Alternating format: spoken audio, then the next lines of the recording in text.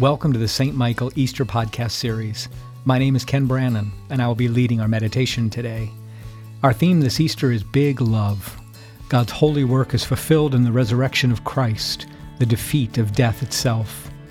We have received the gift of new life, and we can use that gift to spread God's big love to those near and far. Joining Christians everywhere during the Easter season, we proclaim with joy, Alleluia, the Lord is risen indeed. Come, let us adore him. Alleluia. A reading from Ezekiel, chapter 18, verses 1 through 4 and 19 through 32. The word of the Lord came to me. What do you mean by repeating this proverb concerning the land of Israel? The parents have eaten sour grapes, and the children's teeth are set on edge. As I live, says the Lord God, this proverb shall no more be used by you in Israel. Know that all lives are mine. The life of the parent as well as the life of the child is mine. It is only the person who sins that shall die. Yet you say, why should not the son suffer for the iniquity of the father? When the son has done what is lawful and right, and has been careful to observe all my statutes, he shall surely live. The person who sins shall die. A child shall not suffer for the iniquity of a parent, nor a parent suffer for the iniquity of a child. The righteousness of the righteous shall be his own, and the wickedness of the wicked shall be his own. But if the wicked turn away from all their sins that they have committed, and keep all my statutes, and do what is lawful and right, they shall surely live, they shall not die. None of the transgressions that they have committed shall be remembered against them. For the righteousness that they have done, they shall live. Have I any pleasure in the death of the wicked, says the Lord God, and not rather that they should turn from their ways and live? But when the righteous turn away from their righteousness and commit iniquity, and do the same abominable things that the wicked do, shall they live? None of the righteous deeds that they have done shall be remembered, for the treachery of which they are guilty, and the sin they have committed, they shall die. Yet you say, the way of the Lord is unfair. Hear now, O house of Israel, is my way unfair? Is it not your ways that are unfair? When the righteous turn away from their righteousness and commit iniquity, they shall die for it. For the iniquity that they have committed, they shall die. Again, when the wicked turn away from the wickedness that they have committed, and do what is lawful and right, they shall save their life. Because they considered and turned away from all the transgressions that they had committed, they shall surely live. They shall not die. Yet the house of Israel says, the way of the Lord is unfair. O house of Israel, are my ways unfair? Is it not your ways that are unfair?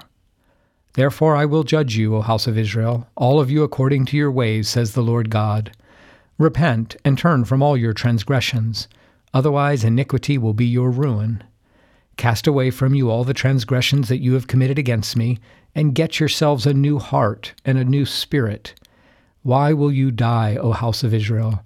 For I have no pleasure in the death of anyone, says the Lord God. Turn then and live. Here ends the reading.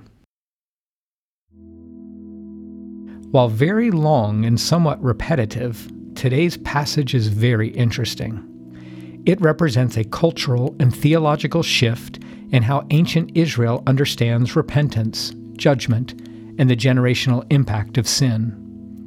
Prior to this passage, it was understood from Exodus that, quote, the sins of the father will be passed along to the third and fourth generations, end quote. There was a sense that if your family was guilty, you were guilty. Your future was dictated by the shame of your ancestors. This passage from Ezekiel changes things. It makes it clear that God desires real relationship in the present moment, and that the sins of the past can be wiped away in an instant with repentance and amendment of life. Listen again to the passage. Cast away from you all the transgressions that you have committed against me, and get yourselves a new heart and a new spirit. Why will you die, O house of Israel? For I have no pleasure in the death of anyone, says the Lord God. Turn then and live. This is entirely consistent with the ministry of Jesus. Sinners, prostitutes, tax collectors, all are invited into the center of Jesus' heart and restored to the full life of the community. John 3:17 says, God did not send the Son into the world to condemn the world, but in order that the world might be saved through him. Is there some serious sin that separates you from the life of God and the life of the community? Are you practicing a way of life that leads to death, not only of the body, but also of the soul? Hear God's call to you today. Get yourselves a new heart and a new spirit. Repentance, forgiveness, and transformation of life are available to you. You need only ask, open the door, say yes to the pull of God's life-giving Spirit. For God desires life, not death. If this passage is good news for those who turn away from wickedness and follow God's ways, it is also a warning to those who would rest on their laurels and assume God's favor. Just as the sinner can be redeemed by the blood of the Lamb, so can the righteous one develop hardness of heart and become separated from the love of God. This passage from Ezekiel takes seriously personal responsibility.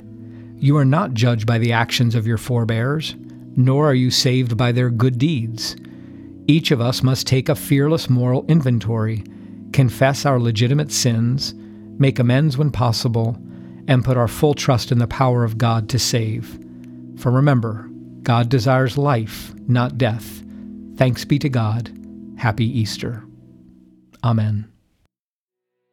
Please join me as we continue with the Lord's Prayer.